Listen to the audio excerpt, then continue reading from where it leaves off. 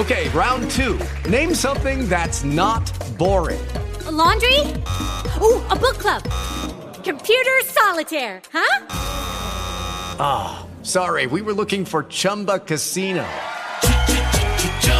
That's right, ChumbaCasino.com has over 100 casino-style games. Join today and play for free for your chance to redeem some serious prizes. ChumbaCasino.com. No purchase necessary. Void where prohibited by law. 18+ terms and conditions apply. See website for details. Welcome to this week's edition of Flashback Friday, your opportunity to get some good review by listening to episodes from the past that Jason has handpicked to help you today in the present and propel you into the future. Enjoy. Welcome to the Creating Wealth Show with Jason Hartman. You're about to learn a new slant on investing, some exciting techniques, and fresh new approaches to the world's most historically proven asset class that will enable you to create more wealth and freedom than you ever thought possible. Jason is a genuine self-made multimillionaire who's actually been there and done it. He's a successful investor, lender, developer, and entrepreneur who's owned properties in 11 states, had hundreds of tenants, and been involved in thousands of real estate transactions. This program will help you follow in Jason's footsteps on the road to your financial independence day. You really can do it. And now, here's your host, Jason Hartman, with the complete solution for real estate investors. Welcome to the Creating Wealth Show, episode 913. Well, I hope you enjoyed our last episode 912 with Dr. Ron Paul, obviously a very famous person, a politician, well, a former politician, who is loved by both sides of the aisle. You know, Ron Paul appeals to people on the left and the right, just people who want more freedom and liberty, and, you know, most of us can agree on that, regardless of our political ideology, because it's usually just a difference of opinion on how to get there, right? But Ron really just makes a lot of sense, you know, but there are a lot of people who really don't understand him or his ideas, because we posted on Facebook that, you know, we were interviewing Ron Paul on the podcast, and, you know, some people made remarks that just show you how clueless they are. It is truly, truly amazing, the world in which we live. You know, everybody lives on a soundbite nowadays, and there's just not a lot of depth to thinking usually. But we are here to help contribute to deep thinking. And to help me do that today, I've got Elizabeth Embry back with me. Elizabeth, welcome. How are you? I'm great, Jason. I love it. Deep thinking. Are you a deep thinker?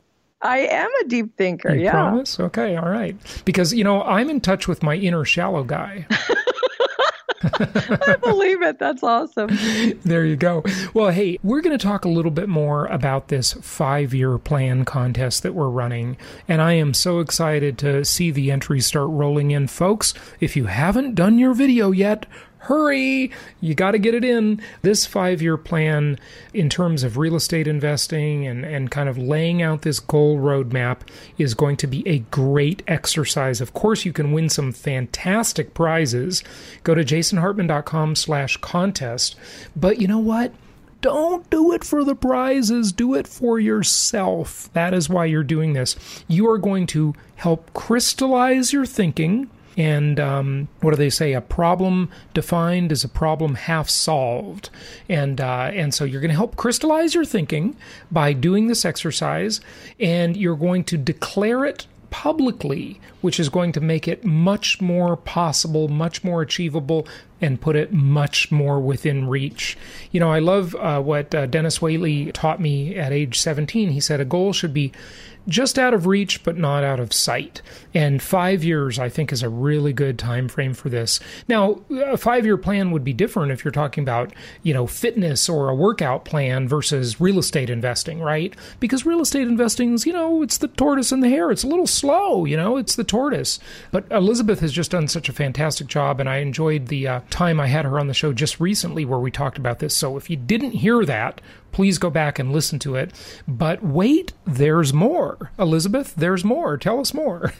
Right. So, one of the things that we were just talking about is the deep thinking process, and actually taking the time to put pen to paper or video record something or just jot down your thoughts really does help you envision the future, but also really thinking through what are the possibilities and what are the appropriate targets for yourself.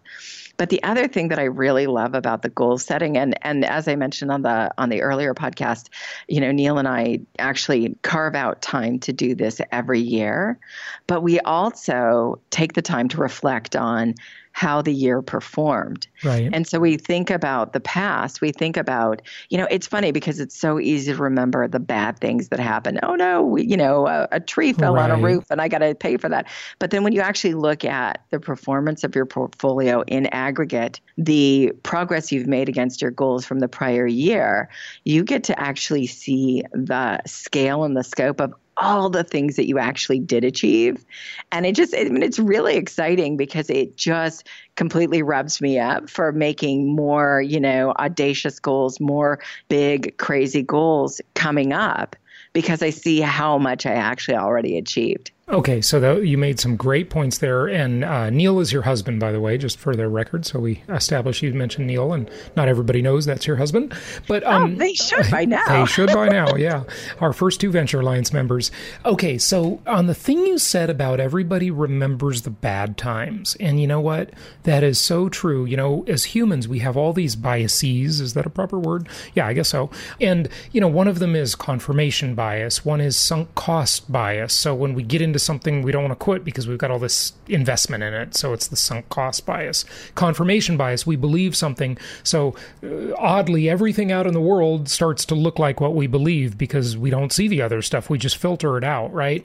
So we have all these things that influence our thinking, but I think one of the reasons that we remember the problems and we don't remember the good things so much is, I used to always say on the podcast, whenever there's a problem, everybody talks about it. They tell all their friends about it, all this stuff. But on the first of the month, or that's not really the date you receive your rents probably, but, that's the date hopefully the tenant pays them.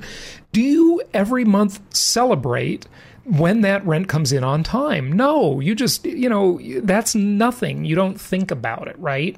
But when it doesn't work, when it's late, oh, it's a crisis, or, the tenant broke something, or the property got thrashed, or this or that, all the bad things we really remember. And one of the serious reasons I think we remember the bad things is because we attach emotion to them more. Like if we go out and celebrate a victory in life, in any area of life, and, maybe we go out and we have a nice dinner or something, right? We're not going to remember that as much, I don't think, as getting in a big, huge fight with someone, because there's not that much emotion attached to it. The more emotion you attach to something, the more you're going to remember it, the more you're going to dwell on it, the more intense it's going to be. So there are 2 sort of memory things that memory experts will talk about is motion plus emotion.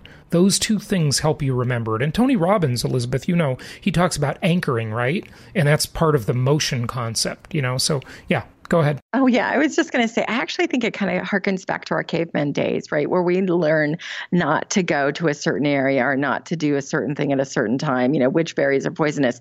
We remember the bad because our life depended on it. And so I think we're predisposed to just really fixate on the negative. And as you said, most people don't bother rewarding themselves for the good. Right. Neil and I bought a house the other day, and it's a cute little cabin on a lake.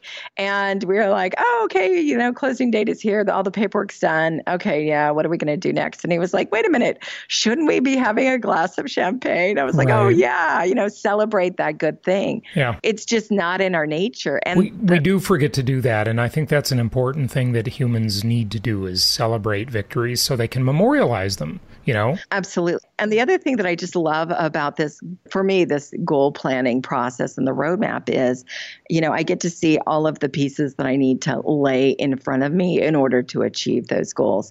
And so some of the things that I call out, now I have been doing goal planning for 20 plus years. So I'm in essence, a seasoned pro at it.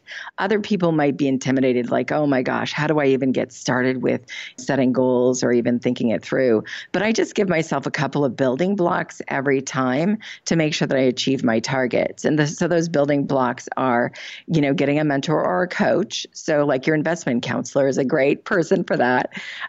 Doing specific assignments or, having specific activities that I want to do. What kind of training or education do I need? And then what kind of knowledge do I need to build? So an example of the training is going to meet the masters where, you meet so many great speakers, but you also meet other investors and they're sharing about their experiences. So you're learning a lot from each other as well as the speakers, but then gaining knowledge. That's where I list out the podcasts that I'm focusing on, including the Women Investing Network podcast, the Creating Wealth podcast, and others, and then what books I'm going to read. And all of those really help demystify how the heck I'm going to achieve this big 5-year target. Yeah, absolutely. Okay, good. So take us through some of the steps. You sent me a PowerPoint slide on this and just quickly kind of highlight some of these things here. Sure. So I start with the working backwards methodology, like the Amazon, when you start with the press release, it's where do I want to be in 5 years? And so 5 years. And by the way, just for the audience, Elizabeth worked at Amazon and she's had a lot of jobs leading tech teams and, that's her career. And Amazon, one of Jeff Bezos has kind of these funny things he does, like the 2 pizza meeting and, all this kind of stuff, right? But one of them is write the news release first and then go do the project and make it all happen, right? What will the news release, like, is this actually worthy? Or why did he do that? Why does he have that philosophy? Just elaborate on that. Yeah, it's just such a great way to crystallize what you're going toward. If you understand where you're going, then the road to get there just completely becomes self-obvious. But you have to have a lot of thought in, is this product viable? Are these goals achievable? It takes quite a bit of discipline to think about from a technology, from a business process, from a customer acceptance perspective, what products are going to be, marketable.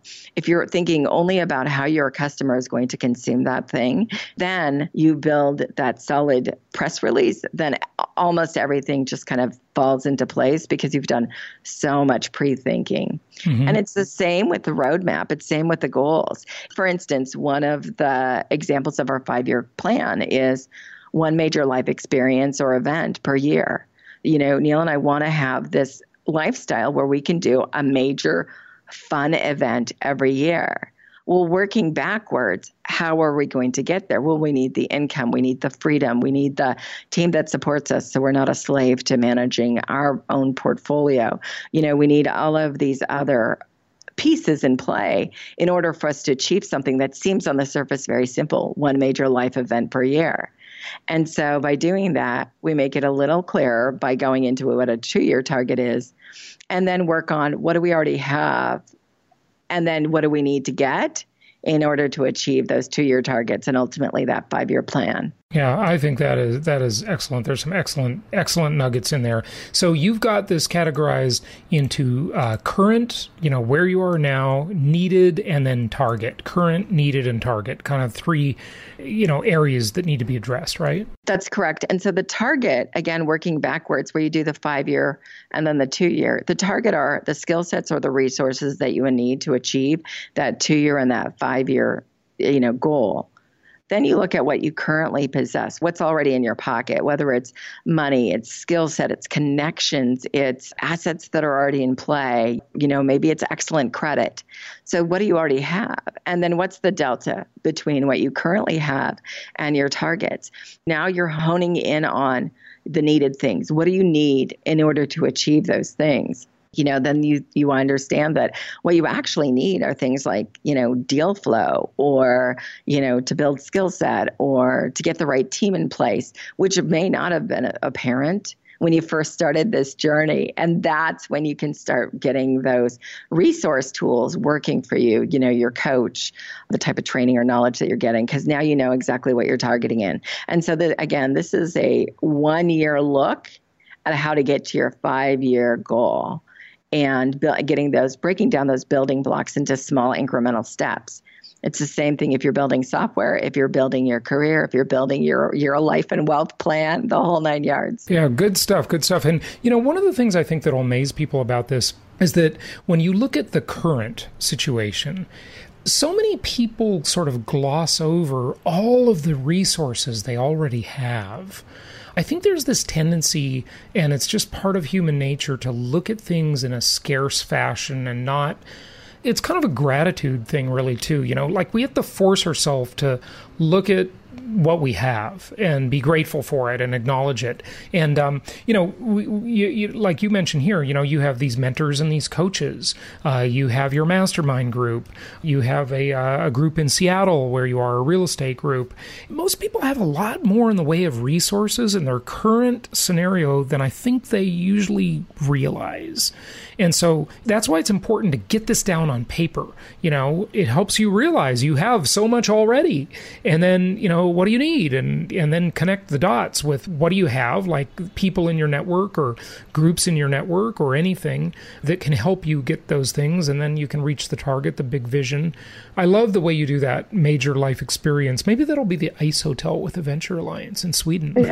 Yeah, that'll be fantastic. Yeah, good stuff. Okay, what else? And then one of the things that you said was you getting it down on one paper. One of the things that we do is we look at this on at least a quarterly basis, if not a monthly basis, so that we can make sure we're actually tracking toward those targets. You get lost in the details of life sometimes, and there's so much going on. You've got to take those moments to be in charge of your destiny by identifying where you're achieving and where you still need to achieve. By having it on something that you can look at it, keeping it in your notebook, keeping it, as an image on your phone, whatever it is. That's really important. Creating goals are great, but creating goals and then never thinking about them again, that's not going to get you the lift that you really need. Yeah, good stuff. Well, Elizabeth, thank you for sharing this stuff. We've got to get to our segment today. This is awesome. Elizabeth, we are going to be so inspired by the people who make videos and show us their 5-year plan and share them. I think it's just going to be awesome. So jasonhartman.com/contest. Make a little video. Tell us about your plan. Don't agonize over it. Don't make it an art project. Just make a video. Anything. Could be totally casual. You can be whatever format you like. Doesn't matter. Just get it down. Get it declared. And when you speak it into the camera, you will be literally creating reality. Elizabeth, I know you know about Steve Jobs and what they used to say about him in the Steve Jobs reality distortion field, right? He would come around and just tell his team that, this is possible. We got to do this. We got to do that. And they would all like, oh, that's impossible. But he would just push so hard, and he would declare things publicly many times, and he would make them real. Literally, by the act of declaring it, you bring it into reality. And so far as we know, humans are the only creatures on Earth that can do that. It's an amazing talent, and you want to make sure you're using it. So thank you again, Elizabeth. Appreciate you sharing this today. Thank you. Okay, so here, without further ado, it's my honor to have Ron Paul on the show today, and here he is.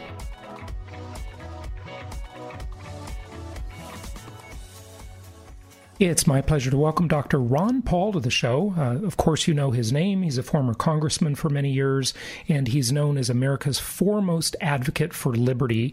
He spent 23 years in Congress. He was an outspoken critic of the banking system and some of the monetary and fiscal policy that we have, and it's just a real pleasure to have him on the show today. I've been a fan of his work for many, many years, and I know a lot of you in our audience are as well. Ron, welcome. How are you? Well, I'm doing fine, Jason. It's very nice to be on your program today. It's good to have you on, and we're also looking forward to having you speak at our upcoming Meet the Masters of Income Property event in San Diego in January. So we can't wait to see you there. It's just funny how the folks on the left somehow got to, well, I mean, not everybody thinks this, but certainly half the country probably does, they somehow got to own the high ground of compassion, and they're just taking from one group to give to their own special interest group. It's crazy. And on the minimum wage thing, you talked about how inflation hurts the poor the most. Raise the minimum wage, you just create more minority unemployment, you create more poor unemployment, and it just hurts these people that they pretend to help. It just drives me crazy. If someone wants to engage in a transaction, what business is it of the government to insert themselves in the middle? If someone wants to work and someone wants to pay them to work, why is the government involved? Yeah. But I think you said the right thing. The left beat us out on grabbing the moral high ground. Yeah, they did. And that puts more pressure on us to describe what we believe into a moral position. And that is why I like to start about the moral position of human rights and individual rights and natural rights and no stealing and cheating and killing, non-aggression, and put it on the moral grounds. And then, we do have to convince that it's in their best interest, economically speaking. The history is there. The history is so clear. The freer society, the more the wealth is and the better it's distributed. And our society today has tremendous wealth for a small number of people. There was an astounding figure I saw the other day that demonstrates how distorted our system is. If you take 50%, the lower 50% in this country, their wealth that they're holding is equal to the three richest people in this country. That's crazy. That is not the way it works in a free market economy. That is always distorted by the monetary system. Von Mises preached in his books that he says if you destroy the value of money through inflation and different things like that and run enough debt, you will always destroy the middle class. And in my lifetime being in politics, I just see it constantly, but especially bad since our last recession 10 years ago. Yeah, no, I agree with you completely. I want to ask you about how the government distorts the housing market. You wrote a lot about that, and I couldn't agree more. And Ron, I'll tell you, most people think I'm absolutely crazy. I'm a real estate guy. My whole life has been in the real estate business and as a real estate investor, and I just think it's the most historically proven asset class in the world, and I love it. And I think this idea of encouraging home ownership by creating these pseudo-governmental agencies, Fannie Mae and Freddie Mac, and, HUD has a part in that too, of course. It just totally distorts the market. I'd love to see them go away. Yeah, it might be a tough pill to take for a couple of years, but it's distorting the market the same way Sallie Mae is distorting the college tuition market. College tuitions have inflated at, 3-4 times the real inflation rate for decades now. The government distorts these markets, but what are your thoughts on the distortion in the housing market since we got so many investors, Yeah. There'd be something equivalent to Fannie Mae and Freddie Mac, but it'd be private and it would be okay. The distortion comes, and the economic distortion, which has caused the greatest harm, for ups and downs, is the manipulation of the interest rates. And that has a lot to do with housing. Right now, interest rates are still very low, and there's going to be, and there's distortion in the housing market again, as it is in student loans and cars and everything else. Everything. But the interest rates are lowered by the increase in the money supply, and it's the inflation. But that it was natural. You have interest rates low, and when they're artificially low, you will always have malinvestment, but you don't know where. Now, the current people in the last 10 years, they're very confused because we want inflation. That's their purpose. We deliberately want to have 2 or 3%. It's the stated purpose, inflation. So they did this, and they can't understand why the inflation rate isn't high. But they're deceiving us. They're lying to us. The CPI is going up more than they admit to. Yep. They do this on purpose. But there's tremendous inflation. In the stock market, the housing market, there's inflation. Prices going up. Cost of medical care, it's gone up tremendously. Yeah. But the last housing market, and it continues today because I still hear it, and that is the Congress butts in and they compound the problems with the Community Reinvestment Act. Right, the CRA. And then they tell people and the bankers are already going to make a mistake because they don't have the right information about what the interest rates will be and what the savings rates are. So they come in and say, you will make these bad loans. Right. And then when they all go bust, And the people who promoted it, the mortgage people, they go broke, they get bailed out. And the people who were supposed to get these houses, they lost their jobs and they're still not back in their house. And so we have a whole new generation right now that can't afford getting in our houses. So it's all by government manipulation. And it's a struggle, but they're not getting the right information in the school. And this is one reason why I spend as much time trying to get the right education for people, like in homeschooling, and work with the Mises Institute and get people to understand this, because that has to come first before you can expect the politicians to change in Washington. Washington is like they are now because Keynesianism, the philosophy of Keynesian interventionism in economics, they won the intellectual fight, and that's why we're suffering from what's going on in Washington. So the changes have to be outside of Washington. If it's a person like you who can teach this for practical reasons on how do you survive it and what do you do, they should also learn the message of exactly why the mess comes and why it's so hard. In the old days, when I was growing up, it was interesting to save some money, and we got 2 or 3% on our money, and we could see it. Now there's every reason in the world not to save money, not to teach kids, put $10 away every month. It's a bad deal. And watch the interest. It's terrible. It's backwards. Yeah, it's totally backwards. You encourage malinvestment, just like you said. You've got these iron triangles of special interests just feeding the Keynesian disaster. It's too bad Hayek didn't win the debate, but I mean, right. It's really a sad state of affairs. But no question, this encourages malinvestment. The problem you have here is that the most fundamental concept of markets and capitalism is the concept of price discovery. When the government is involved in all of these crazy things that they're doing, there's no real price discovery. We don't know what a house should cost or what a stock should cost or what anything should cost because there's just so much regulation and that influences it, and then manipulation of the currency and the tax code and all these messed up incentives that encourage people to do all these funny things that they wouldn't normally do. It's crazy. Ron, I mean, when I sit down with a client, sometimes, I'll have a meal with a client, and 45 minutes of the conversation is how do I manipulate my portfolio to gain the best tax advantage? This is not the way a market should work. It should work, how do I manipulate it so I get the highest return, so I produce the most value in the economy? It's just crazy backwards. Yeah, and this whole thing about pricing is so important. Because Mises, showed that if you don't have prices, you have socialism. And he said that once you drop that, and we're so awfully close to this, but we're probably not totally socialist because there still is a pricing mechanism, but it's so distorted and it's getting awfully close. Now, I remember the very day when we put on wage and price controls, August 15th, when the gold standard was rejected. They put on total wage and price controls. And within days, there were shortages all over and black markets going on because they were establishing prices at the wrong place. They didn't know the prices. And that's why the silliness of total socialism and communism is it always failed. Mises said it will always fail. He, in a sense, predicted that communism would not work because there's no pricing mechanism. And you're seeing it's already pretty serious, but it's not complete. But it can be because everybody's, they do it, you mentioned the minimum wage. That's price fixing. Oh, of course, yeah. There's so much interference. And what about the price of money? Interest rates. That distorts things too. So prices are the one to help people survive, help a free market to work. You have to have free market pricing, and you have to have market interest rates, which we don't have. So in interest rates, there is no market rate. Right. Yeah, absolutely. Absolutely. I want to ask you about one more concept, but before I do that, I know we've got to wrap it up. How is Rand doing? Talk about aggression. And I mean, I've been following that story and just feel so bad for him. And all of my listeners, of course, wish him well.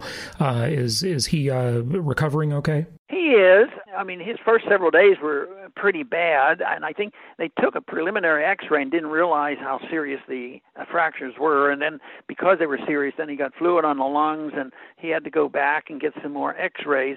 But he felt good enough to go back to Washington this week, and he talked to his mother this morning and says he was feeling better, Oh, that's good to hear. But he has, these fractured ribs, and it's a mess. But the question always is, what was the motivation? And quite frankly, he's answered that by saying, I don't have any idea. I haven't even talked to the guy in years. They just weren't, close friends and didn't talk to each other, but they don't converse.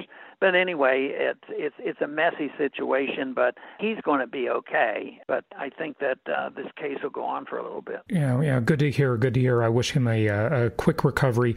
Just the last thing I wanted to ask you about as we wrap it up here is, from the government's perspective, this is just my view, so feel free to disagree with me, but from the perspective of governments, and not just our government, but any government and central banks around the world, inflation from their perspective seems to be a pretty darn good business plan from their perspective, because they can buy votes, they can spend irresponsibly, and then they can inflate away their debt.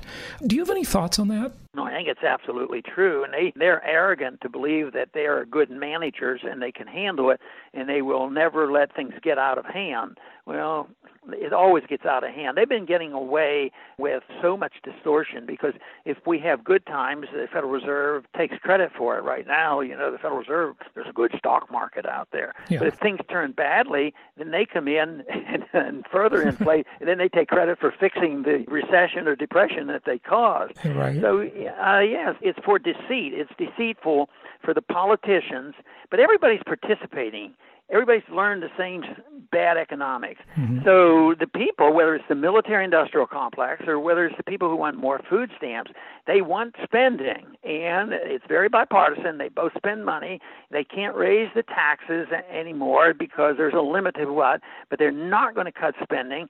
So the central bank is what I call the facilitator, and it's a taxer. They're the biggest taxers and facilitators for big government. If you didn't have a central bank and nobody could monetize debt, we wouldn't have these kind of problems. Maybe the growth would be a little bit slower, but it would be steady, and there wouldn't be these calamities that we have faced. It wouldn't be this routine cycle of ups and downs and destroying the middle class. So this will have to be taken care of. We can't go on. Eventually, the economic conditions will demand monetary reform. The big job we have is to make sure when they start rebuilding that there's enough people who know and understand what free markets are all about and why it's important to talk about monetary policy. So would you say the future is inflationary? Oh, the near future is going to, that's the way it ends. And we earlier on mentioned, I guess we talked a little bit about how do we get rid of this debt. If the debt is always liquidated, you have to liquidate the debt, and they don't allow the liquidation on these corrections. And that's why this last inflationary cycle 10 years ago hasn't liquidated debt. Debt is much, much worse.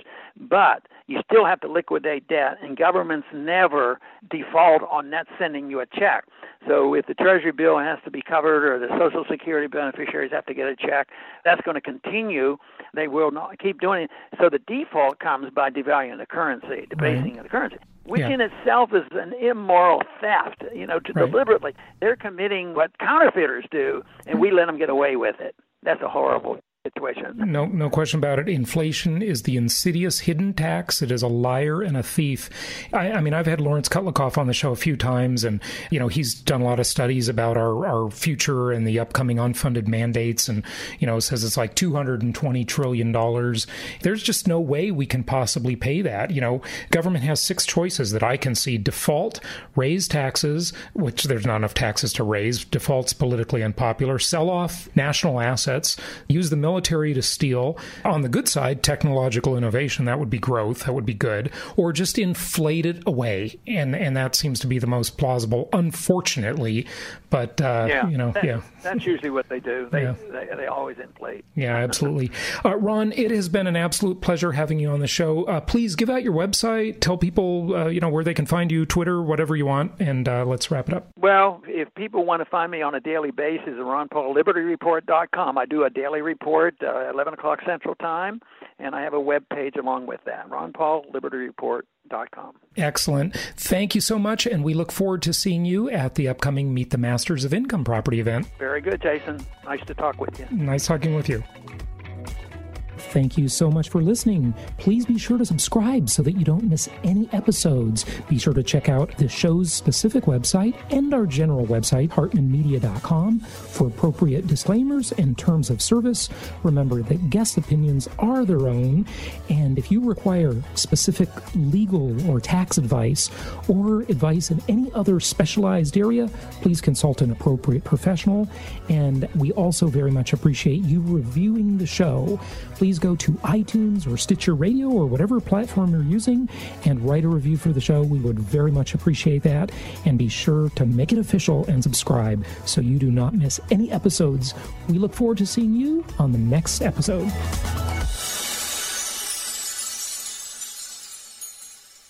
Hey guys, it is Ryan. I'm not sure if you know this about me, but I'm a bit of a fun fanatic when I can. I like to work, but I like fun too. It's a thing. And now the truth is out there. I can tell you about my favorite place to have fun. Chumba Casino. They have hundreds of social casino style games to choose from with new games released each week. You can play for free anytime, anywhere. And each day brings a new chance to collect daily bonuses. So join me in the fun. Sign up now at ChumbaCasino.com. No purchase necessary. VGW Group. Void where prohibited by law. See terms and conditions. 18+.